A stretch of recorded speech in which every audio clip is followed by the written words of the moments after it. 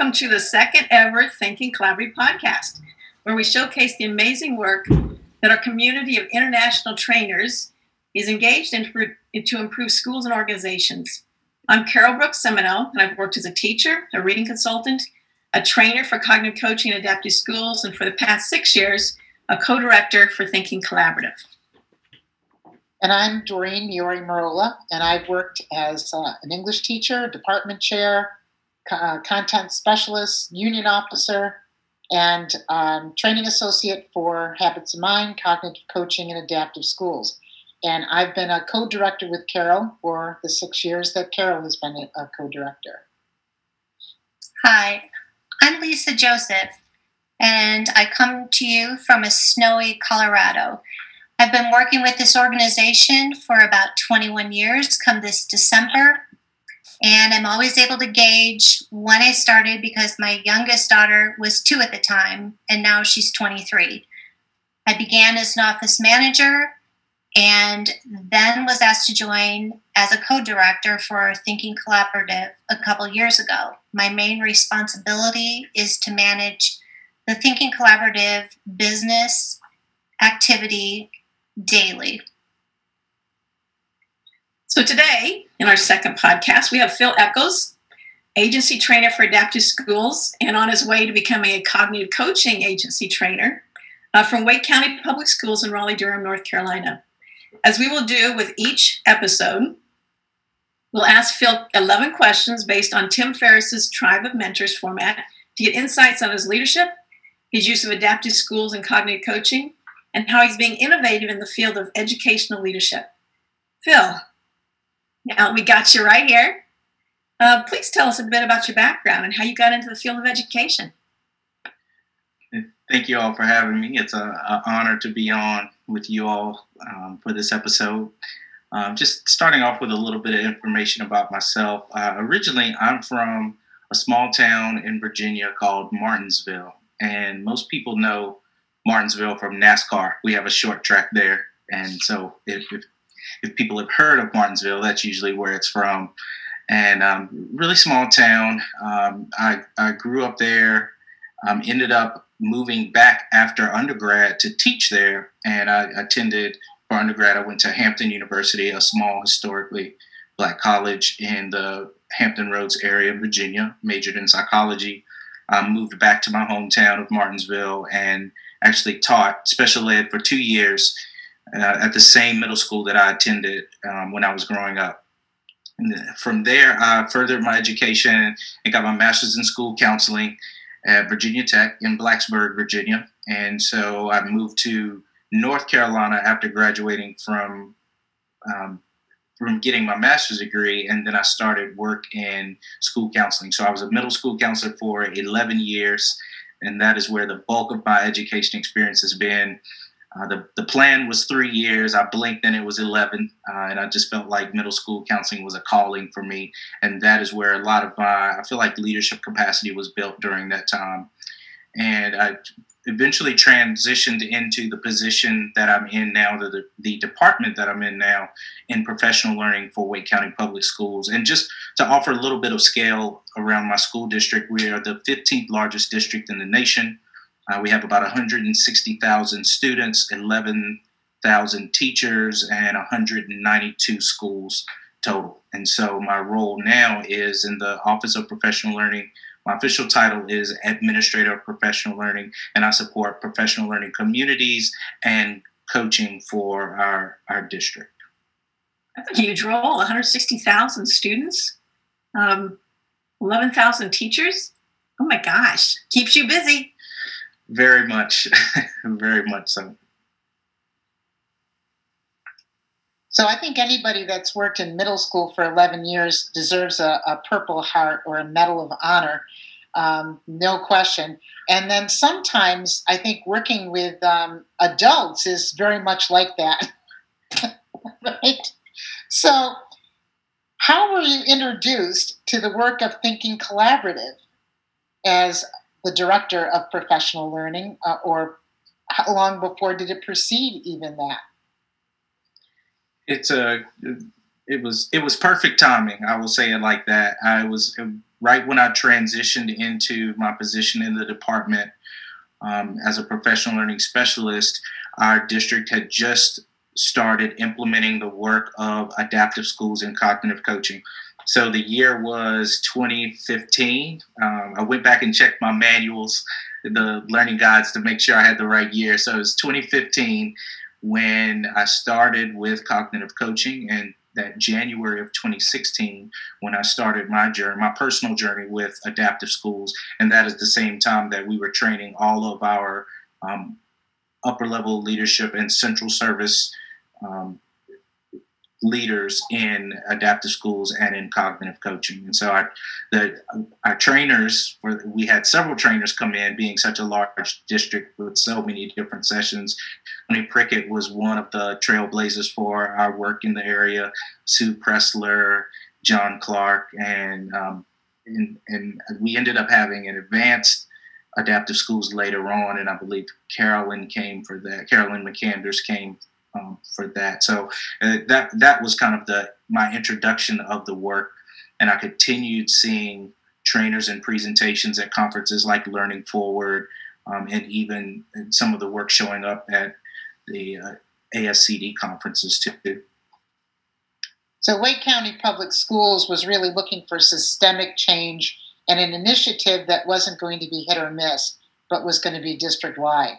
So it was a mass infusion of exposure to adaptive schools and then cognitive coaching. Yes, it was. Yes, a mass infusion. It was a lot of effort put into the initial implementation, and lots of ongoing support and work still happening today. Yeah. So with all that enhancement, in what ways has this work of thinking collaborative really changed your organization?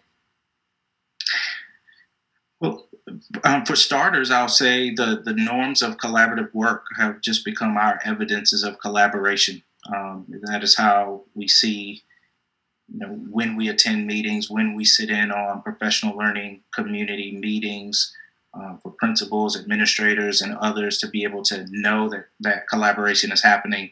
When we see those norms at work, we know that the adaptive schools work is now living in our organization. Some other things that we've done, and we're looking at even changing policy for our district and changing some of the language to coincide with the professional learning communities policy that we have, along with the foundational components of adaptive schools.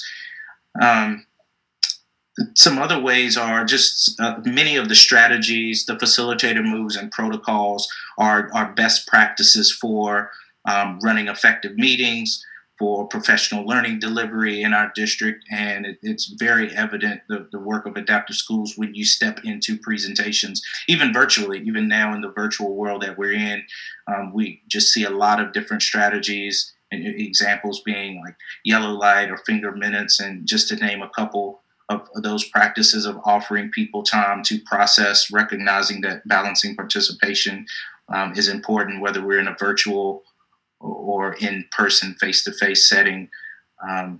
Many of those strategies have transferred over easily into the virtual space. So we're still very much working on making this a part of our identity and where it sticks and is a part of who we are. But I think we're off to a really good start in gaining traction every day. So you're in those beginning stages somewhat. At the same time, though, it's really starting to become part of your organization, how you live into the work every day. And really it's about group expectations at this point. It's becoming a way of life. So yes. That it's starting to become the group identity, the system identity. Yes, it is. It is very much a work in progress, but we're definitely making strides towards it becoming a part of our system's identity. So really identifying that identity that becomes best practice. Yes. What dispositions and mindsets do you think make teachers and leaders most successful today? These are really unprecedented times, and you're talking about being able to do face to face and still be able to transfer skills and capacities and behaviors and values into an online format. But what dispositions and mindsets are really imperative today? I believe just embracing just the interdependence, recognizing that no one accomplishes anything alone, regardless of how well someone does something. We can only take it to a certain level by ourselves. And when we are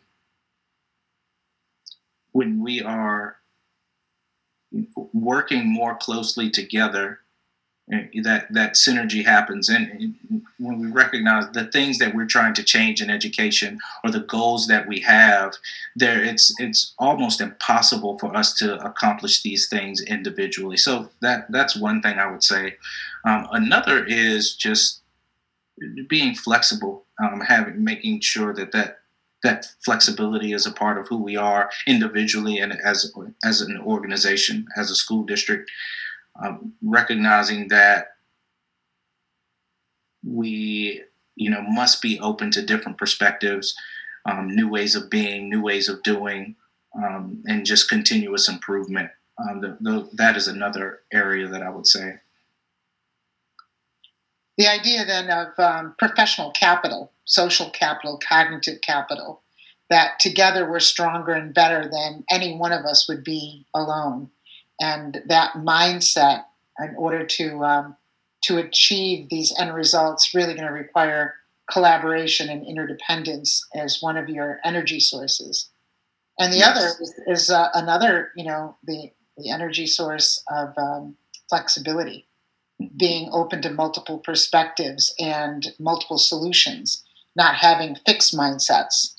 Yes. That those things will be saving graces for us as we continue to move through what is called liminal space or the neutral zone to whatever the new normal is.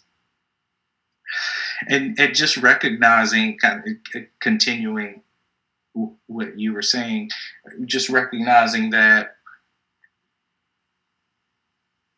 we won't always agree, and just again that sufficient consensus, just knowing that that there are going to be times that we are not 100% in agreement on things and problems and how we should move forward, but just recognizing that we have to that the conversations are more rich when we are more open to those perspectives and just allowing the best ideas to surface. Embracing that cognitive conflict. Yes.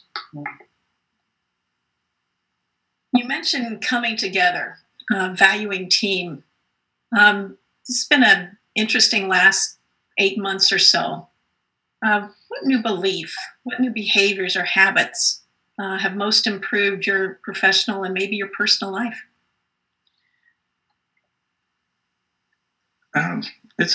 This may sound a little cliche, but it is definitely something that surfaced over the past 8 months for me.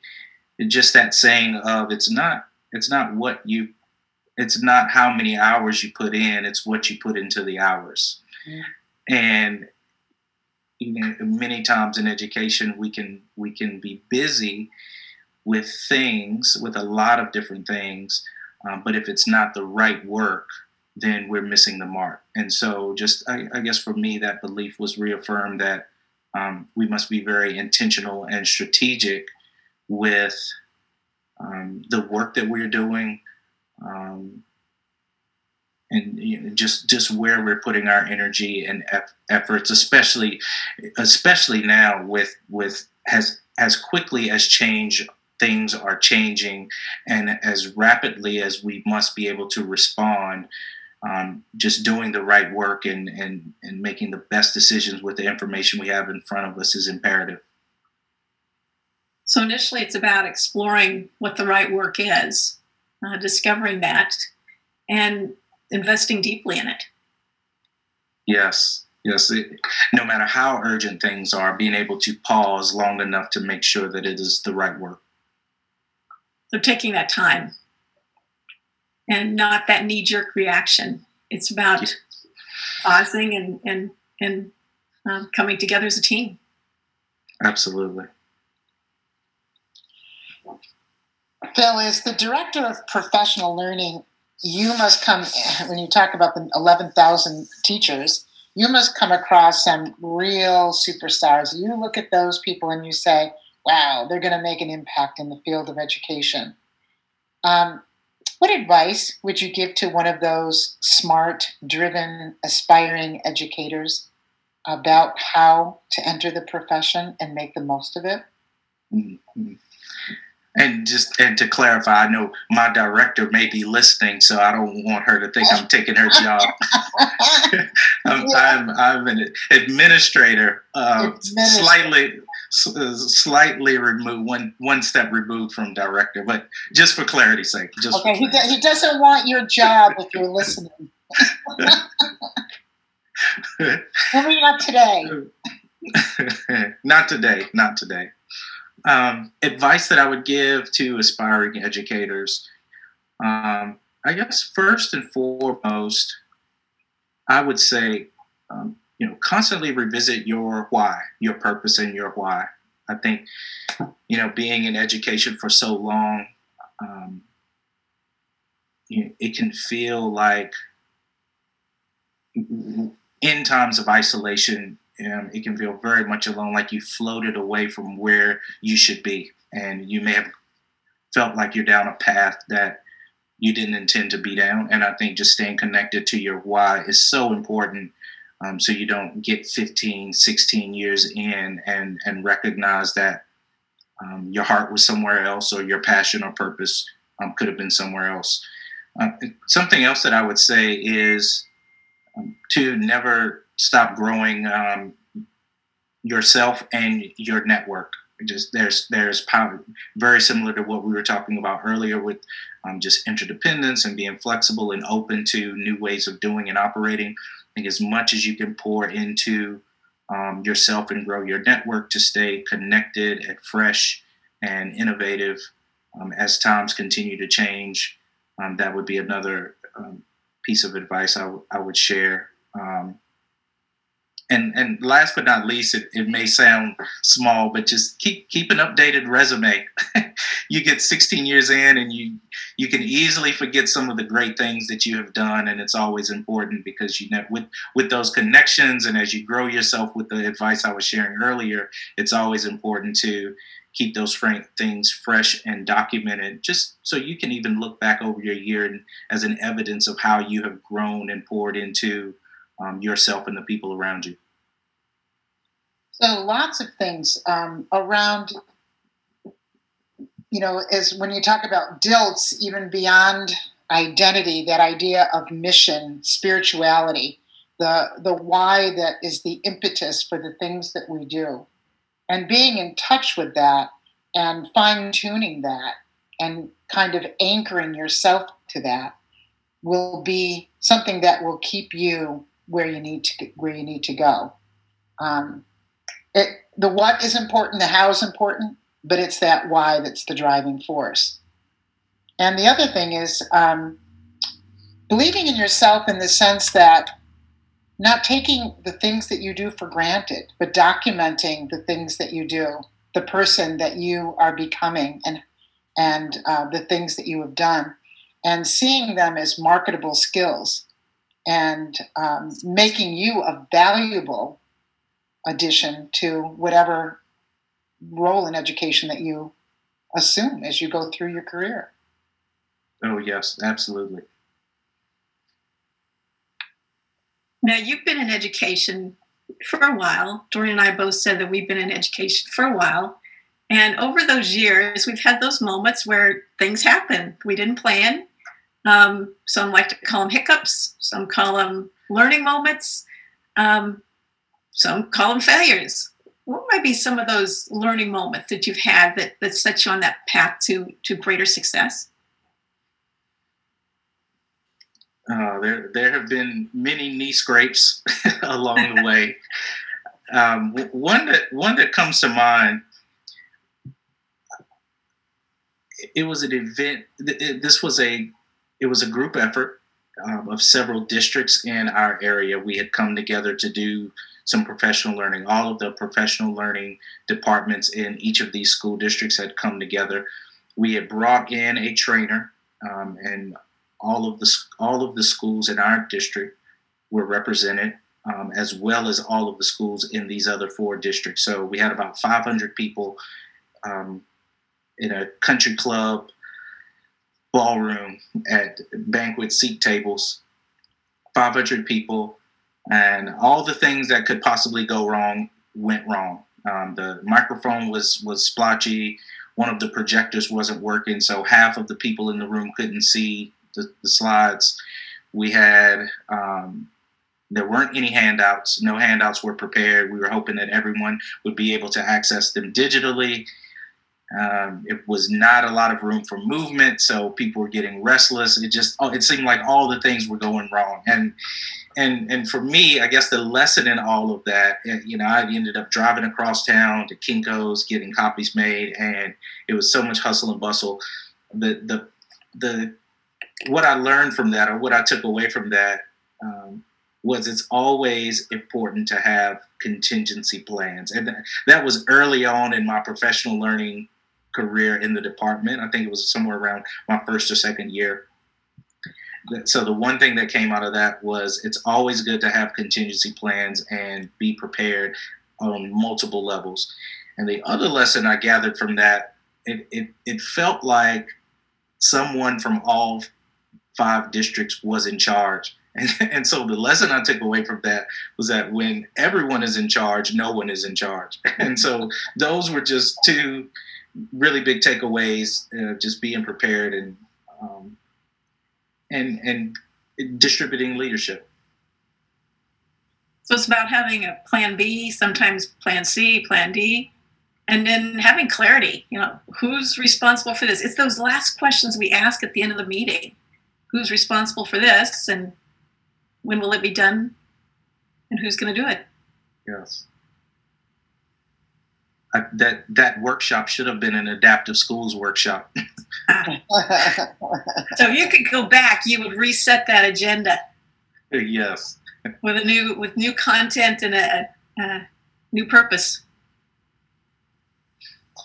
Yeah. What did Edison say, that he didn't have 1,000 mistakes and or 1,000 failures and making a light bulb? He just discovered all the ways you shouldn't do it, right? So yes. It's still a learning experience. So Phil, if you could have a gigantic billboard anywhere with anything on it, let's say metaphorically speaking, getting a message out to millions or billions of people in education. Let's say you even had like an endless Twitter feed that could just touch everybody in the world, because I know that's probably a medium that you would like a little bit more than a billboard. But what would the message be? What would it say and why? It could be a few words or a paragraph. What would your broadcasted global message be to the people who work in the field of education? I wish I could take credit for the words that I'm about to say, but this quote comes from one of my favorite books, The Alchemist, by Paulo Coelho, if you all are familiar with it. Mm-hmm. And in the book, there's a quote that reads, when we strive to become better than we are, everything around us becomes better too. And what that quote says to me and means to me is that personal improvement and continuous improvement positively impacts those around us. Like it's one thing to show up polished and on task, but it's another thing to be transparent and allow others to see that growth happening. It's one thing to be a leader and for the people around you to see you growing and learning and scraping your knee and getting up and encouraging others, as opposed to just coming as a well placed package. And so I guess that would be the biggest message for me, is just just taking a look in the mirror, working on self. That is the one way that we can all have a greater impact on the world. We think about our reach, but just working on ourselves, it all starts with us. When we lift ourselves up, oftentimes we lift up others with us. And there's power in that. There's power also in having humility and showing your vulnerability when you're going through that process and saying, you know what? I scraped my knee, but I'm still standing. And you're still standing too. Inspiring for a leader. Yes. And those ripple effects, like, we are products of that type of leadership and those types of experiences from ages past. It's like it's one thing, it's in our DNA, but it's also those messages, that resilience has been passed down from generations and interactions from the communities that have come before us. Mm-hmm. So there's a legacy. Yes. So we're all really our lived experiences, both reference structure and that deep structure. You mentioned a moment ago The Alchemist as a book that influenced who you are. What might be some other books that might have had an impact on your leadership? One book that I'll share, it is Strengths Finder, and it has a lot of it's foundational in the Gallup research, and the book comes with an assessment that kicks out your top 10 strengths, really your top 5 strengths, and the purpose is there are 35 strengths, and we have 5 that are specific to us. And that book, I would say, changed my life and my leadership. I took it back in 2012.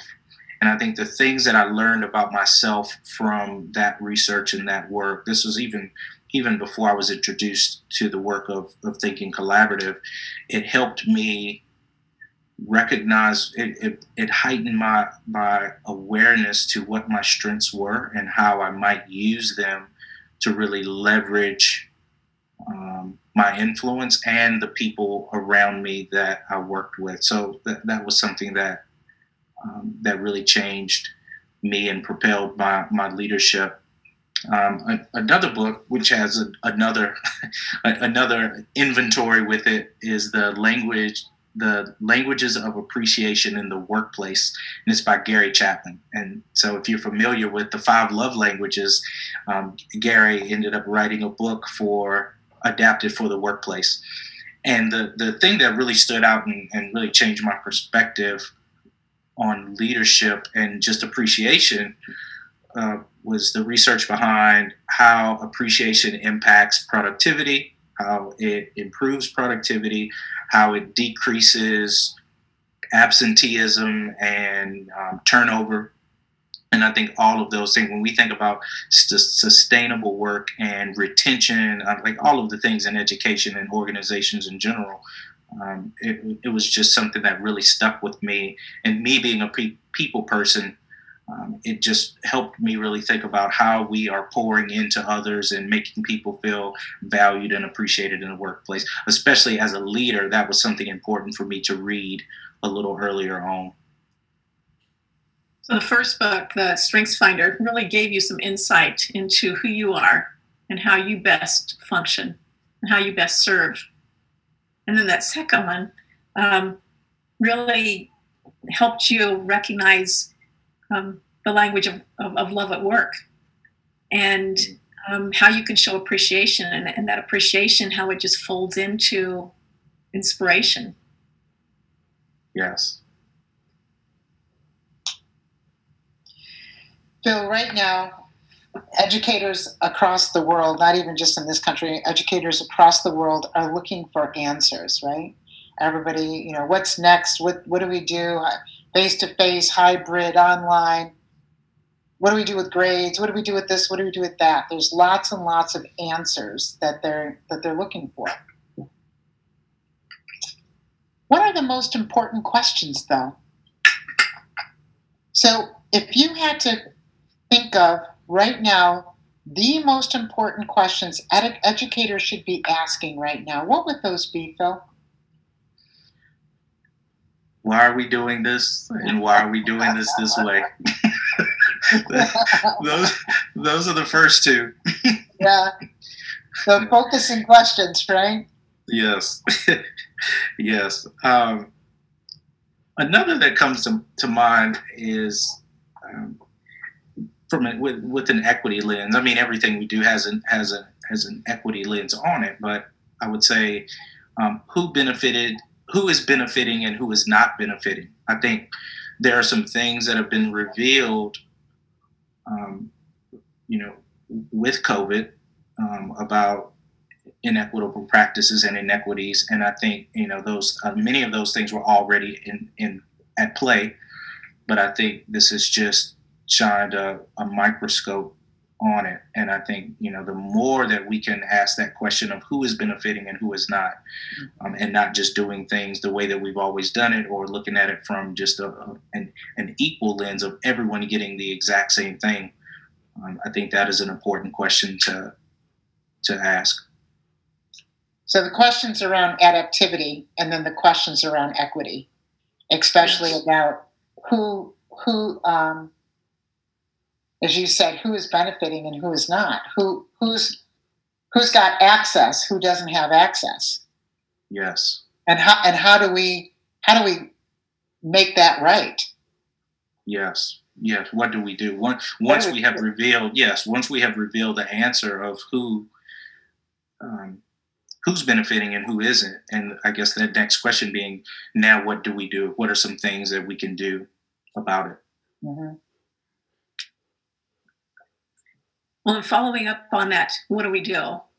And knowing that the last 8 months or so have been, a little bit unsettling, and also have the potential to change things. It helps us recognize things that need to be changed, and then wondering how do we make those changes and then sustain them.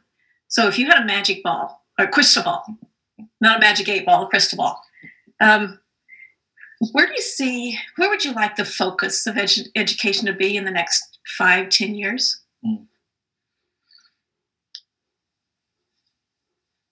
And these are the responses I'm going to share are wishful thinking with this crystal ball, and you can dream, Phil. You can dream, and even thinking about some patterns and trends that I've seen too. I would say definitely some innovative systems and changes coming from COVID.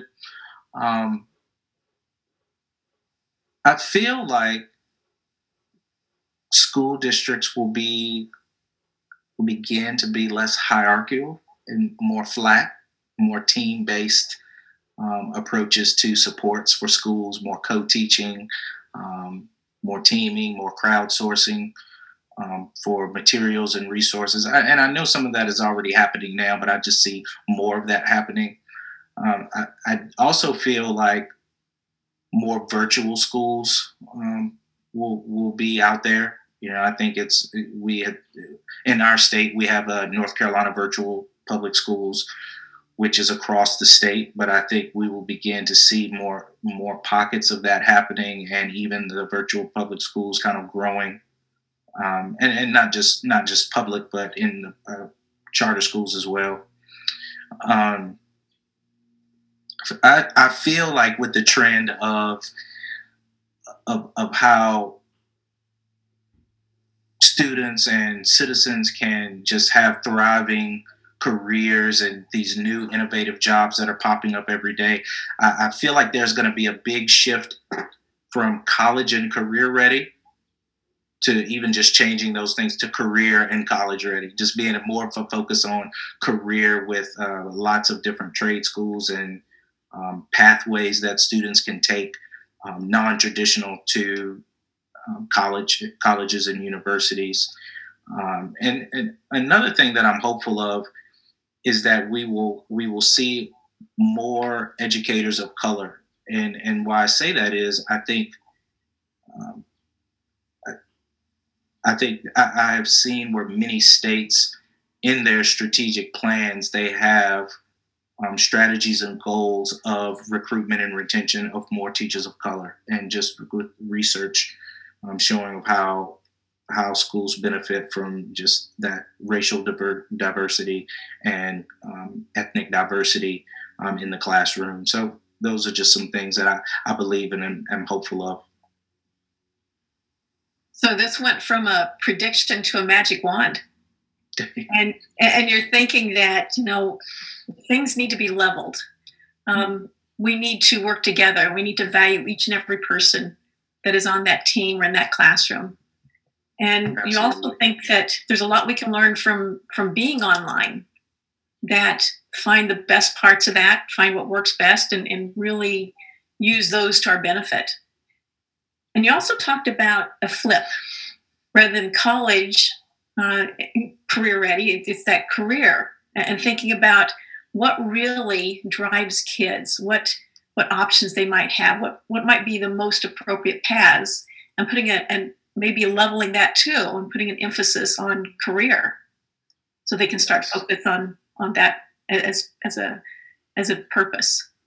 And then finally, you're really hopeful that there's inclusion in leadership in classrooms, having people of color who are offering those early experiences to kids and making an impact, so they can see that is important to education, that administration sees that as important for their lives. Yes, very much. So Carol took you to the future with that question. And one of the lightning round questions that we want to ask you is, you have a time machine, you travel backwards to that little boy growing up in Martinsville. Is it Martinsville, Virginia? Yeah. Yes, right? Martinsville. When you were a little boy in Martinsville, Virginia, what did you want to be when you were little? My go-to answer was a lawyer. Whenever someone asked me, well, what do you want to be when you grow up? I always said lawyer. And it seemed like a prominent and respected profession that you could earn a decent living. And I guess as I grew older, I realized that, it wasn't all about just having a title that other people thought was appropriate for you and pay. So that's what I would say. So you went from a traditionally well-paying, publicly respected or esteemed profession to knowing that those trappings don't mean much. It goes back to the why that you talked about earlier, and finding your passion and pursuing your passion. And so stripping away those trappings of prestige and wealth, it got you going on the path to education, and of all things, counseling, where you could make an impact both socially, emotionally with kids. Yes. Okay, second question, lightning round. We get to learn a little bit about you, Phil. This is a little bit out there. What makes your skin crawl? Uh-oh, it broke up. Oh. She said, what makes your skin crawl? Oh, spiders. I can walk into a cobweb and I will lose it. I don't even have to see the spider. If I just walk into a cobweb, you'll see a grown man lose it. You become an instant ninja. Yes. 3 ninjas rolled into one. I was in Zambia last February, and they sent me a picture after I left of these natural spiders that are this big. I'm glad I didn't know that before I went. Okay, Doreen, question 3. Yeah, I love this question. Lisa Joseph came up with these questions, by the way. She decided that she was going to produce by the minute 1,000 questions today. And I love this one. So memory is seated predominantly at the heart, I think Tennessee Williams said. And we know that senses really can anchor us, bring us back to that deep structure where memory is held. And the most powerful sense to recollect a memory is the olfactory sense, the sense of smell. So, what is your favorite smell in the whole world? Oh, in the whole world. Mm-hmm.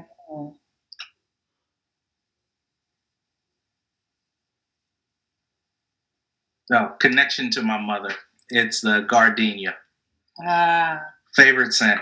We used to have a gardenia plant in the backyard of our house in Martinsville. And so whenever I smell a gardenia, I think of my mother. So that's it.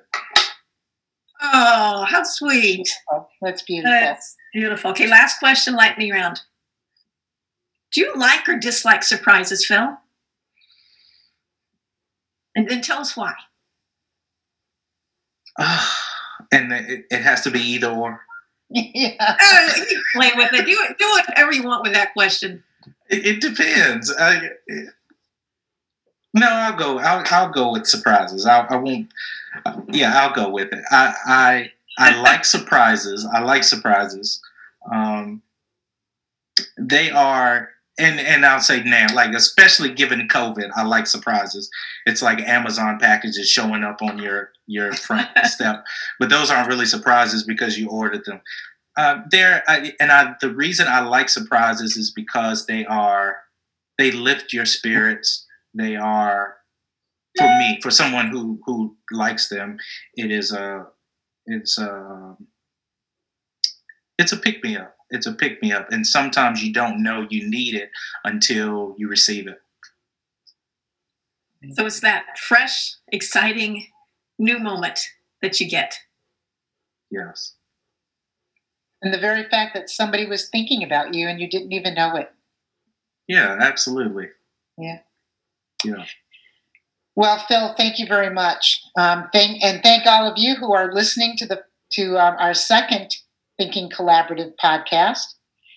We want to offer thanks to Phil for all of the work that you've done thinking about this and planning this and then being here to participate in it. And also to Ryan Gleason, who is in Las Virgenes School District. I hope I said that right, in Calabasas, California.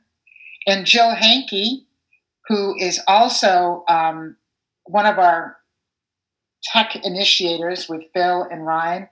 And Jill works for Sydney City School District in Ohio. We are indebted to you all, and we are grateful for everything that you have done for us and continue to do for us. And for those of you that are listening, please go to our website at thinkingcollaborative.com for myriad resources. Book recommendations and books for sale. Even you can find out books that some of our training associates and agency trainers have written. You'll find announcements about upcoming seminar opportunities. And as soon as COVID-19 departs from the planet, I hope sooner than later, you'll see those seminars offerings increase. And follow us on Instagram or Twitter. And it's at think_collab. We just had a Twitter chat that Phil organized the other night that was lots of fun. Weren't you? And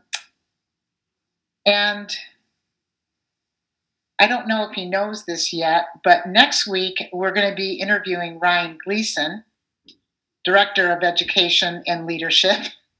for Las Virgenes Unified School District in Calabasas, California. I hope we didn't lose Ryan, or maybe he just quickly abandoned ship when he found out he was next. We thought that would be a nice little surprise right at the end, Ryan. Yeah. So everyone, please join us. Next time, you'll get to hear the thinking of Ryan Gleason. So thank you very much, and good evening.